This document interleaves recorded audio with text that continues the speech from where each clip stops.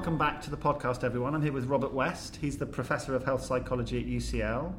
And you gave a really interesting talk yesterday, Robert, where you were saying that we focus our efforts on preventing tobacco uptake and kind of promoting smoking cessation. But this is, maybe wrong, and that we need to actually focus on promoting tobacco and nicotine harm reduction. Well, so why is that? Well, let me say, first of all, that I wouldn't characterise it like that, because preventing uptake and promoting tobacco cessation remain absolutely at the core of policies.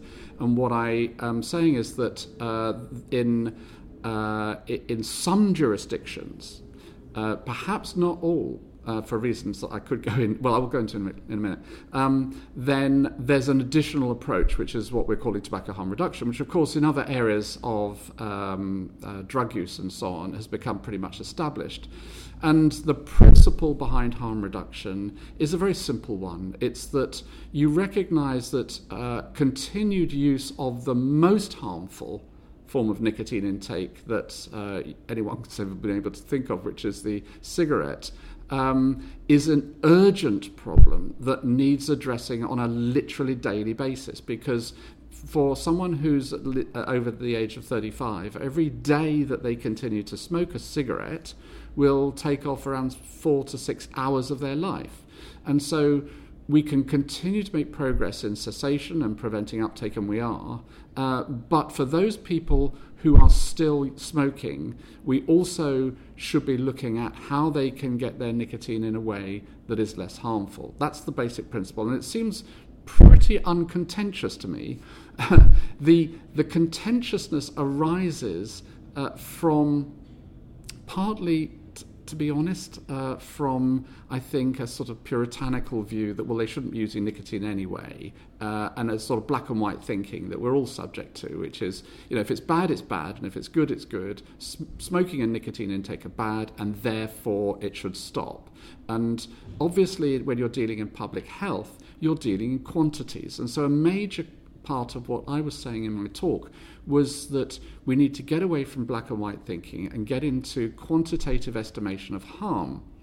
And when you're thinking about a policy for tobacco control, you should be thinking about how you can estimate that harm. And there are 3 factors that come into play. One is how many people are using a particular tobacco product, like a cigarette. How many people in your population? Is it 5 million, 6 million, whatever? And then for each person, what's the average duration of use? Because duration will also contribute to harm. And then the third thing that gets put into the equation is how harmful is that particular product? And you do this for all the products that they could be using. And you also then do this for the non-users, and people forget about the non-users very often.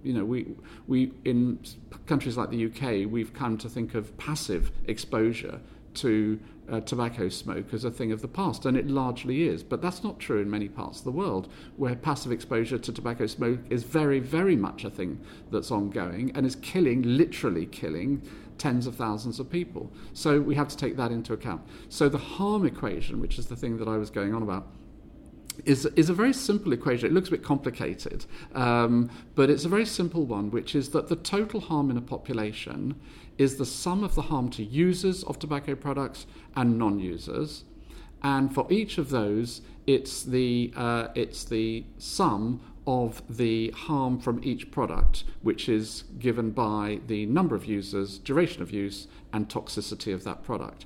And so once you start thinking about that, you think, well, okay, what if we have a policy which switches, for example, 1 million cigarette smokers to snus, which is a form of Swedish oral tobacco, which is low in nitrosamines and has a very, very low mortality risk attached to it. What if we do that? What does that look like? And you go, well, hang on a minute. Under any reasonable assumption, it's going to reduce harm from tobacco, total harm, by some margin. And that's evidenced by the tobacco-related death rate in Sweden, which is the lowest in Europe, by far. And so you estimate, you don't guess. and you think quantitatively rather than in black and white. And this tobacco harm equation that you've developed, if there's policymakers or commissioners or public health specialists listening to this, what format does this come in? Is this something that they can just pick up and use? Yeah, it really is. And it comes with a little manual, which is literally one slide, because it's really easy. So the basic principle is really easy. It's just a simple linear equation. It's just some sums and multiplications. The difficult bit, interestingly, of course, is coming up with your estimates of... you could usually do the estimates of exposure, which is numbers using. You can usually do estimates of duration. It's what's the estimates of harm. And that's where that's okay. We don't know necessarily. If you've got a new thing coming on the market like e-cigarettes, you say, well, we don't really know the harm, but you can make a very good estimate of it based on the toxins that are present in the vapour. And of course you do sensitivity analysis. You go, okay, what's the worst case scenario? And then you look at that. And what's the best case scenario? And you look at that. And when you do that, sometimes you get surprising results. And so if you're a country in Europe, Portugal, Spain, Italy, or outside Europe, the Philippines, who are interested in this, you say, okay, this is the way in which we're going to work out how to treat all the policy initiatives that we might put in place. Like, for example, should we put the price of e-cigarettes up? Should we ban e-cigarettes? Should we... I know the Europeans are not going to do this, but it's a bit odd. Should we allow snus to be sold? But you can say whatever reason you might have for engaging in a particular policy, if harm is what you're interested in, this is how to calculate it. I'm also interested in what you think about closing the gap, because we're here at this amazing Lisbon Addictions Conference, we're hearing about all this amazing new research, but we know actually that it's going to take a decade or more for this stuff to actually get into frontline practice. You're the editor of the Addiction Journal. What do you think we need to do to get really good quality evidence to people at the front line? We definitely need to do it better. Of course, we're not alone in that. That's true in all areas of science and technology, and particularly health.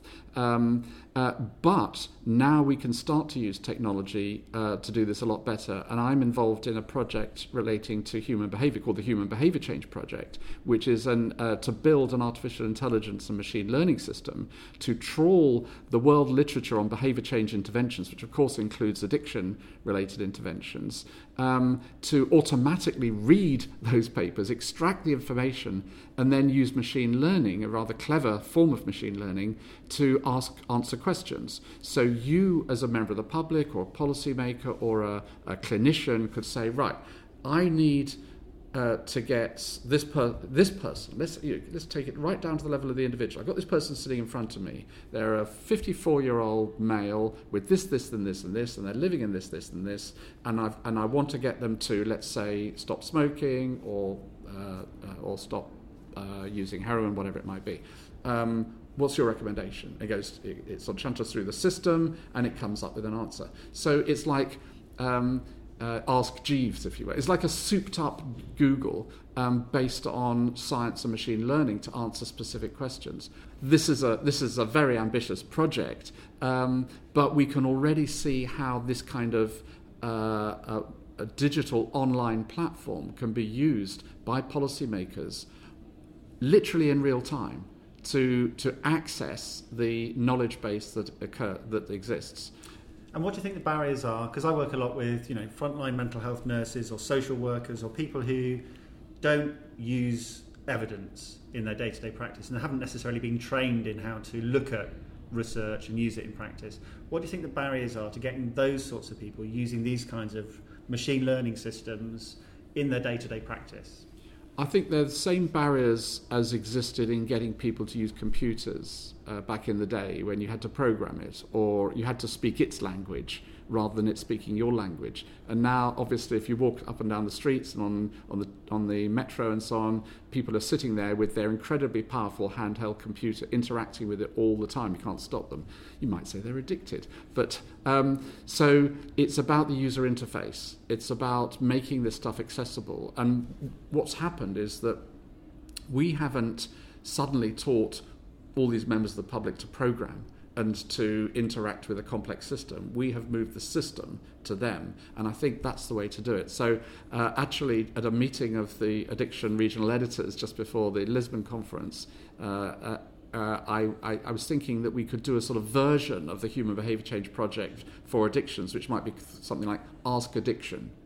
And it would be a curated knowledge base that anyone could access. What's the best treatment for this? What's the prognosis for this? What are the risks of this? What are the side effects of this? And you just ask it. And of course you could do that already with Google.